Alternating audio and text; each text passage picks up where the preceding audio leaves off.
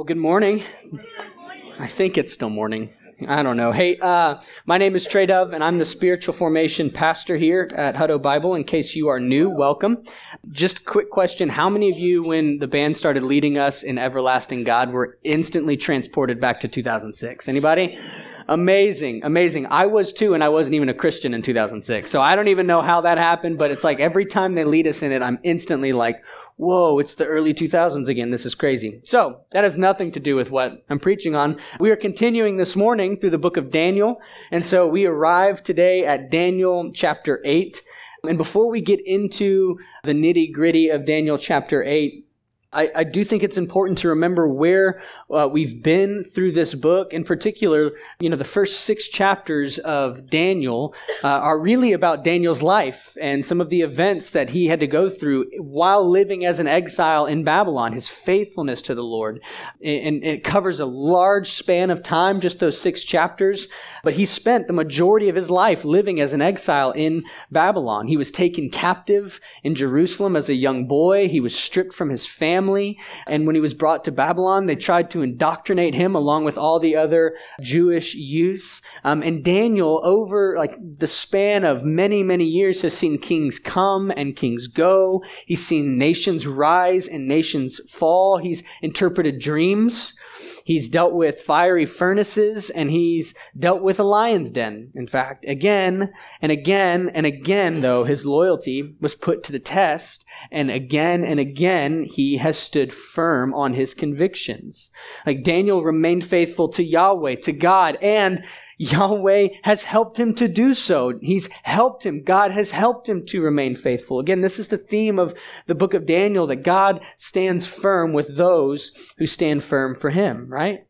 Now, last week, we got into chapter 7, and this is the first time this isn't the first time a dream is mentioned in the book of Daniel. In fact, if you remember, in chapters 2 and 4, Daniel was called in to interpret Nebuchadnezzar's dream, and then in chapter 5, he was brought in to interpret Belshazzar's vision, we'll call it that, where he saw the hand writing on the wall.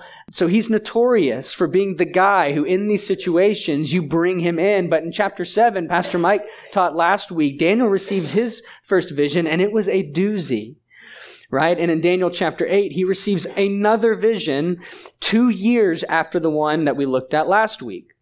Now, before we get into the vision itself, though, I do want to ask you this question, and I actually want you to consider it. Don't just look at me, but think through this question, okay?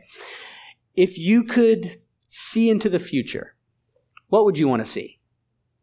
What would you want to see? What would you want a glimpse of? Would you be tempted to, if you have kids, would you be curious to some degree, who are my kids going to marry? Are my kids going to get married? What kind of stress are they going to put me through before we find the one for my kids, right? How much heartache, pain, how many times are we going to have to load the shotgun? I have a daughter. I don't have a shotgun, though. So maybe I'll borrow one. There's plenty to go around, I'm sure. So who are my kids going to marry? Or if you're single, perhaps you're like, will I get married?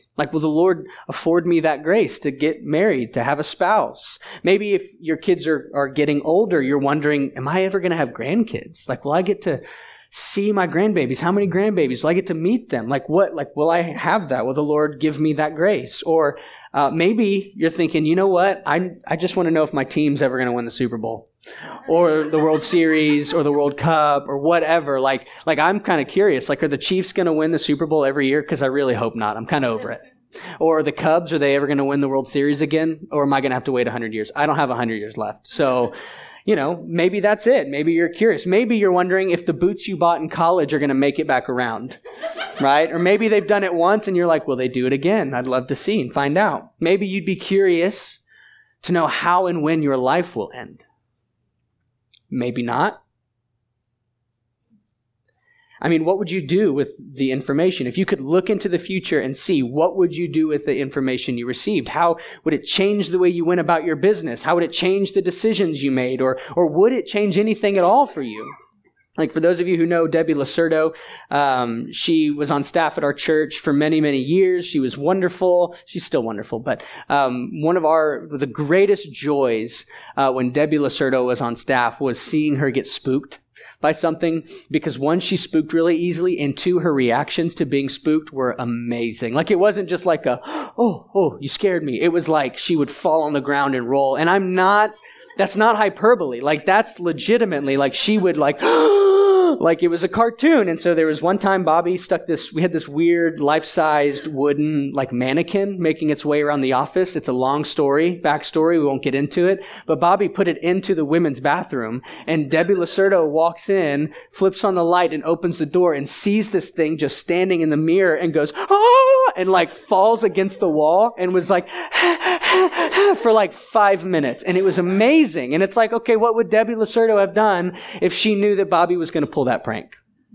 What would Debbie Lacerdo have done if she knew that Bobby was going to put the same mannequin in the same bathroom 4 hours later, and she was going to walk in and find it and respond in the exact same way? Would it have changed anything about how she went about her day, right? And so the point is, how might this information, if you could see into the future, how might it change the way you live? Now, what if you received a vision of the future and the events in that vision stretched beyond your lifetime? Like, what if you received a vision of events that stretched beyond your lifetime and they were bleak?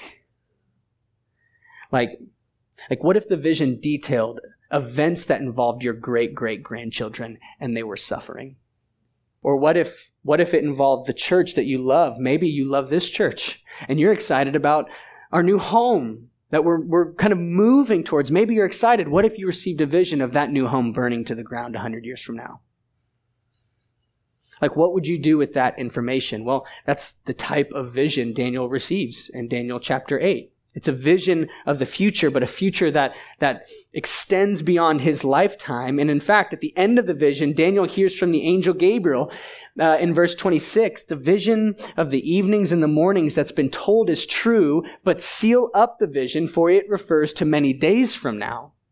And so this vision, it's bleak, and Daniel, he experiences this, we're going to get into it, but it's clear, like, this is not for the faint of heart. And so we get into verse 1 of chapter 8.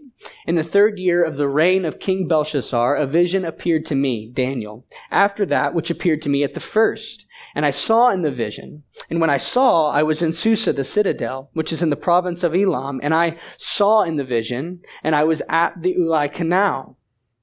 And so the structure of chapter 8 is actually really straightforward, thankfully, because it's about the only thing that's straightforward in this chapter. But the way it's broken up is verses 1 through 14. This is what Daniel sees. Verses 15 through 26, Daniel receives an interpretation from the Lord about this vision.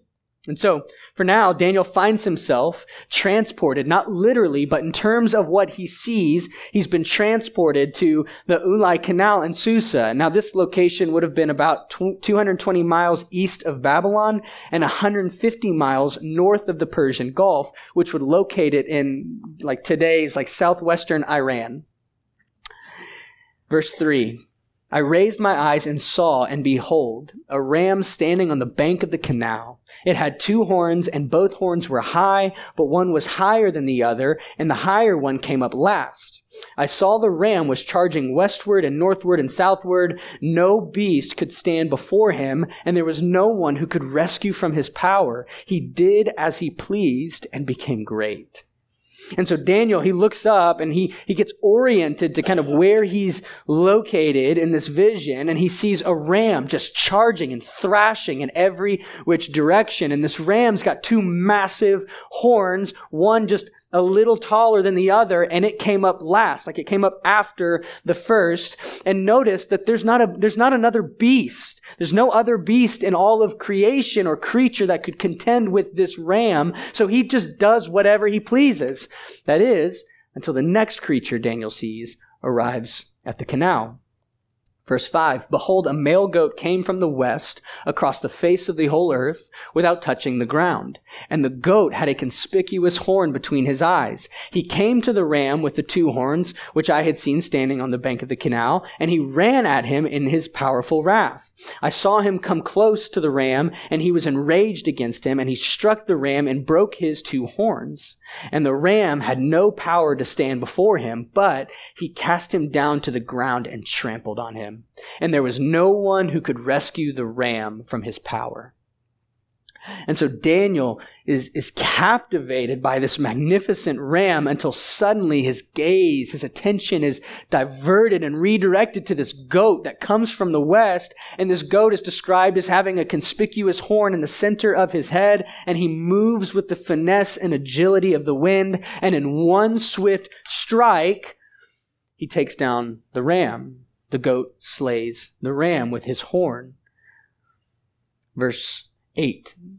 Then the goat became exceedingly great, but when he was strong, the great horn was broken, and instead of it, there came up 4 conspicuous horns towards the 4 winds of heaven. Out of one of them came a little horn, which grew exceedingly great toward the south, toward the east, and toward the glorious land. It grew great, even to the host of heaven, and some of the host and some of the stars it threw down to the ground and trampled on them. It became great, even as great as the Prince of Hosts, and the regular burnt offering was taken away from him, and the place of his sanctuary was overthrown. And a host will be given over to it together with the regular burnt offering because of transgression, and it will throw truth to the ground, and it will act and prosper.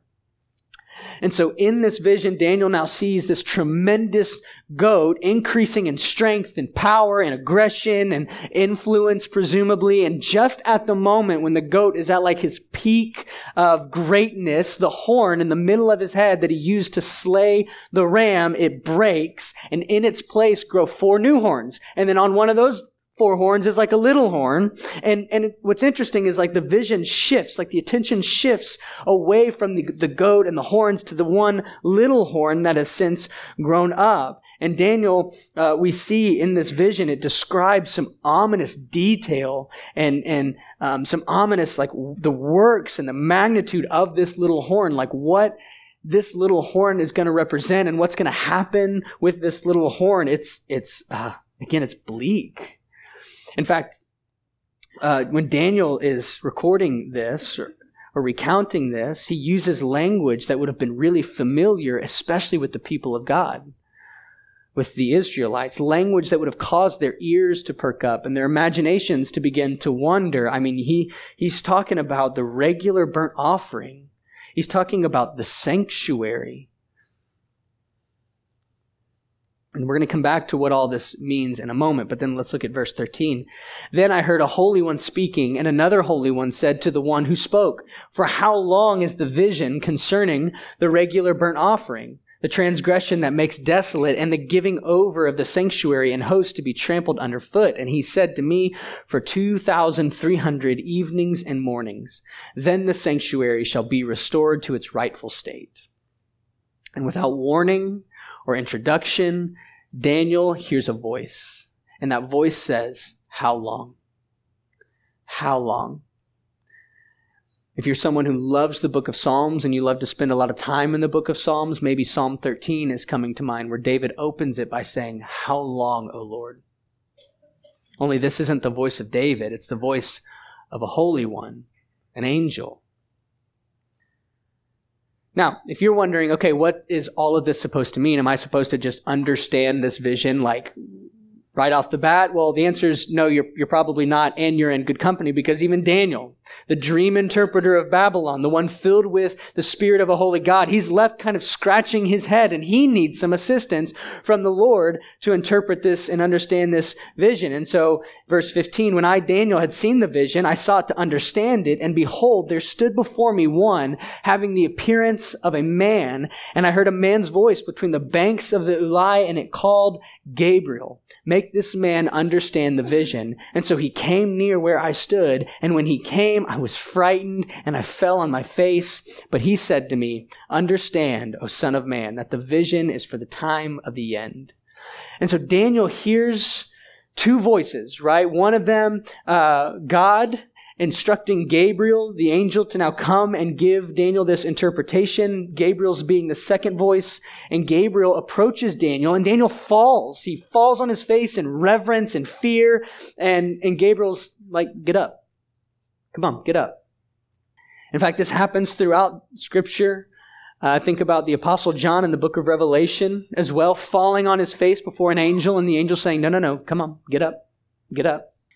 And when Daniel gets up, after being instructed to arise, he's told that this vision is for the time of the end. Now, in our minds, we, I think, instantly go to end times. We think eschatology. We think the end of human history when Jesus comes back. But every scholar that I've read, nearly every scholar is in agreement that that's not what's in view here. In fact, some have taken this phrase to mean there's two main directions. There might be some other options, but I'm just going to give you the two that I've encountered the most. One is that this is in reference to the end of the time in which Israel was under God's judgment for their unfaithfulness to the covenant. That's kind of the first. The second is that it's the end of this period of time in which God is pouring out his wrath upon the pagan nations for their mistreatment of God's people.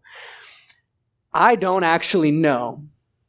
However, it's clear that this isn't in reference to the end times per se, as much as it's in reference to a time that's not going to be anytime soon. Like, it's not anytime soon. In fact, that's why he says, hey, seal it up. This is for a later time.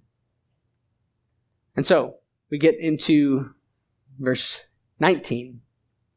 What does the vision mean? The interpretation. This is going to be clear as mud. He said, behold, I will make known to you what shall be at the latter end of the indignation, for it refers to the appointed time of the end. And so if you have your Bibles, I'm going to ask you just to kind of track with me. I'm not going to put all of the passage up here or all of the text on the screen, but I'm going to go through the interpretation quickly.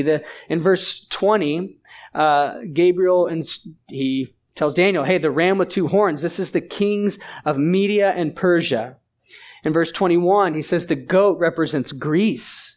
And that first horn is this first king. Now that reference to a first king has been understood unanimously to be Alexander the Great.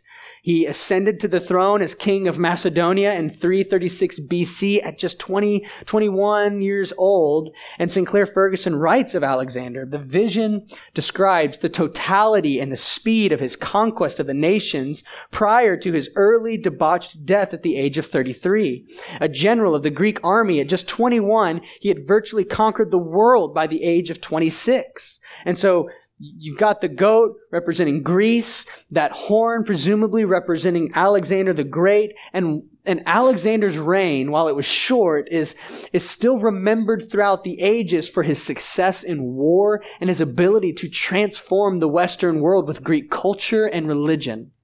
But nonetheless, the vision continues, and you've got the little horn, again, presumably Alexander the Great, is broken, and 4 new horns pop up in its place. Well, when Alexander the Great died, he didn't have an heir to take his place on the throne as king of Greece. And so you have instead some of his generals who now assume the role, and the nations essentially kind of split into 4 kingdoms. You've got Syria, Egypt, Asia Minor, and Macedonia, or Greece. Again, each ruled by one of Alexander's army generals. And then you've got this conspicuous little horn that pops up, right? It's described in the text as a king of bold face who understands riddles.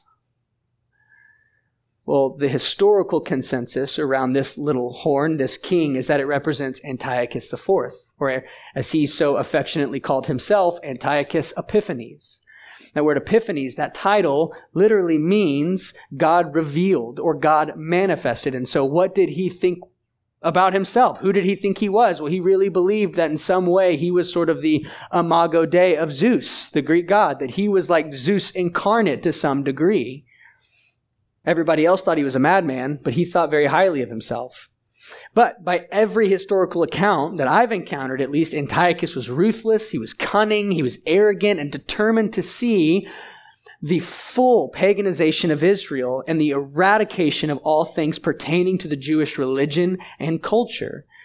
And so the way Gabriel describes Antiochus in verse 24 is that his power will be great, but not by his own power, and he shall cause fearful destruction, and shall succeed in what he does, and destroy mighty men and the people who are the saints. By his cunning he shall make deceit prosper under his hand, and in his own mind he shall become great. Without warning he shall destroy many, and he shall even rise up against the prince of princes, and he shall be broken, but by no human hand. And so the most troubling words, I think, spoken thus far to Daniel come right here from Gabriel. While Daniel may not know who this king is, he may not even be alive during his reign, he does know this, that this king will oppose the people of God, and he will stiffen his neck against God himself in opposition, the Prince of Princes. Now, if there is even the slightest word of comfort to Daniel here, it's at the end when he says, he shall be broken, but by no human hands, because kings and kingdoms and nations and rulers, they're going to rise and they're going to fall, and it's all going to be in accordance with the sovereign will of God.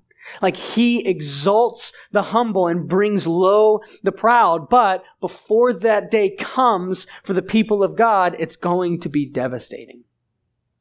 Dale Ralph Davis referred to Antiochus's assault on Israel as a paganization program. He said it began with the forceful overthrow of the high priesthood. He gained control of the high priesthood in 169 BC, and then he took money from the temple treasury to fund his war efforts in Egypt. Now, if you're wondering, well, how did it go? It didn't go well for him, because Rome was also on the rise, and Rome was like the big giant that Antiochus just could not get past. And so he gets booted out of Egypt when Rome comes in, and in his pride and frustration, he turns back to Jerusalem and goes all in on this paganization program.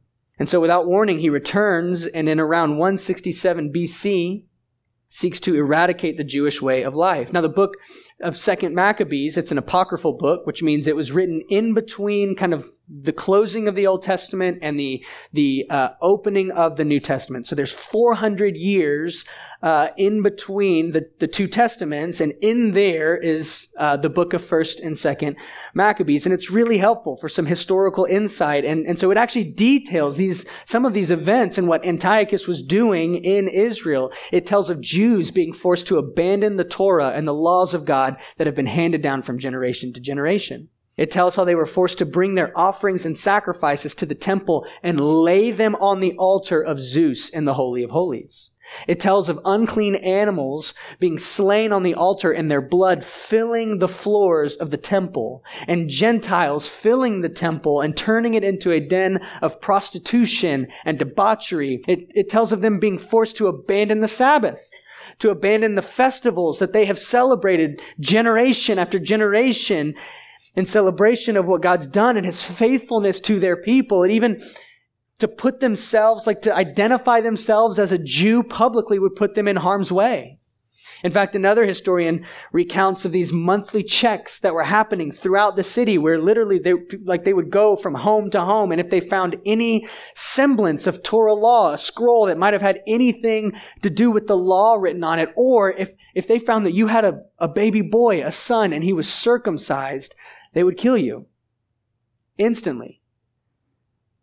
And so Israel remained under this idolatrous, demonic even stronghold until around 166 BC, when Judas Maccabeus led a revolt against Antiochus Epiphanes in Jerusalem, and he won. And in Daniel's vision, there's this foretelling when they said, how long? And he received this, he heard 2,300 morning and evenings. There's two different ways to kind of interpret that. Both of them seem really good. If it's 2,300 days, one single days, then you've got 7 years. If it happens to be in regards to the sacrifices in the morning and the evening, you have 3.5 years.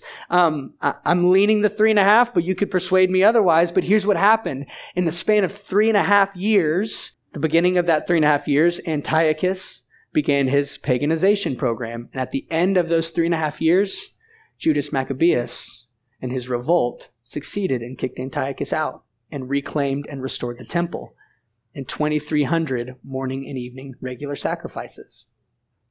Now you can imagine that Daniel receives all of this, and the final thing he's told by Gabriel, again, is seal it up. It refers to many days from now. Okay, well, how many days from now, Gabriel? Hundreds of years from now. Hundreds. Well beyond your lifetime. Now, here's where you might hate me.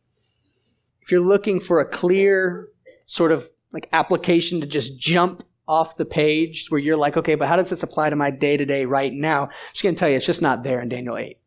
It's not obvious. It's not right there. It's not going to jump off and you're going to go, oh, let me highlight this verse, love that, put it on a shirt to remind me or whatever.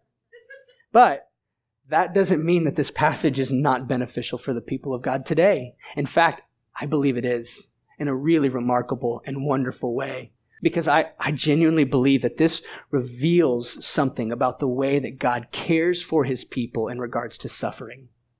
And here's the first thing. It's that God is gracious. God is gracious to prepare his people for suffering. Like I found myself wondering this week, maybe you are right now, like why would God show Daniel this? Like Daniel's not even going to live it. Why not wait maybe a few hundred years until you get a little closer and then reveal it to the people then? Like why give it to him? And I think it's because God is so remarkably gracious. Like it's a grace to know that my suffering did not catch the Lord off guard.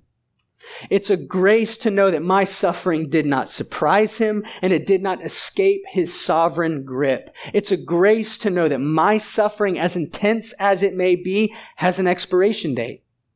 Like what a gift in the midst of one's own suffering to know how the story ends. Like what a gift to know that while nations rise and kingdoms wage war, even against the people of God at times, there remains one who holds all of human history firmly in his grasp, and not a millisecond goes by that he is not sovereignly guiding towards his purposes and for his glory. Like there's no king that's ascended to their throne without the predetermined yes from God, and no king has outlasted the Prince of Hosts. And so God speaks with the knowledge of future events that only he has, and he graciously prepares his people for what's going to come. In fact, Jesus did this in his own ministry. In John 15, he's preparing his disciples for when they get to Jerusalem, and he says, hey, just so you know, when we get to Jerusalem, I'm going to be betrayed. Right? John 15, he tells his folks, I'm getting ahead of myself. John 15, he tells his disciples, hey, they're going to hate you. These folks are going to hate you. You know why they're going to hate you? The world is going to hate you because it hated me first. It hated me first. The world is diametrically just opposed to me because of sin. They're going to hate you because they hated me first. Okay, well, Jesus, why would you tell your disciples that? Why can't it just be a surprise for them? Well, it could be, right? But the thing is, I don't think he just wants to prepare his people for suffering. I think he wants them to know that he's going to be faithful to preserve his people in suffering too. Like just after Jesus in John 15 tells them, the world's going to hate you, he then in John 16 verse 1 says, hey, by the way, I've said all these things to keep you from falling away. Like Jesus' foretelling of the suffering his disciples will endure for identifying with him was to ensure them, I will preserve you through your suffering. It was not to cause them to turn in on themselves in fear, but rather to embolden them and to stir confidence in his people. Because again, nothing has escaped the firm grip of God's sovereign hand. And here's what I believe, that he's not going to allow me to fall away in the midst of it. Like when I'm in the throes of it, he's not going to let me fall away. And then the third thing is that God refines his people through suffering. Like the Apostle Peter wrote 1 Peter to Christians who were walking through some suffering, and unfortunately for them, the days weren't getting brighter. As they looked on the horizon, it's not like, oh, it's getting better for us soon. And this is what Peter writes in 1 Peter 1, starting in verse 6. In this you rejoice, though now for a little while, if necessary, you've been grieved by various trials, so that the tested genuineness of your faith, more precious than gold that perishes, though it is tested by fire, may be found to result in praise and glory and honor at the revelation of Jesus Christ. Though you have not seen him, you love him, and though you do not now see him, you believe in him, and you rejoice with joy that's inexpressible and filled with glory, obtaining the outcome of your faith, the salvation of your souls. And the Apostle Paul in 2 Corinthians 4, detailing some of his own personal suffering, in verse 7, we have this treasure in jars of clay to show that the surpassing power belongs to God and not to us. We are afflicted in every way, but not crushed, perplexed, but not driven to despair, persecuted, but not forsaken, struck down, but not destroyed, always carrying in the body the death of Jesus, so that the life of Jesus may also be manifested in our bodies. For we who live are always being given over to death for Jesus' sake, so that the life of Jesus also may be manifested in our mortal flesh. And so death is at work in us, but life in you. And then verse 16, he says, so we do not lose heart. Though our outer self is wasting away, our inner self is being renewed day by day. For this light momentary affliction is preparing for us an eternal weight of glory beyond all comparison. As we look not to the things that are seen, but the things that are unseen. For the things that are seen are transient, but the things that are unseen are eternal. And the overwhelming refrain of Scripture could be summed up like this: God does not waste the suffering of his people. To make it more personal, God does not waste your suffering.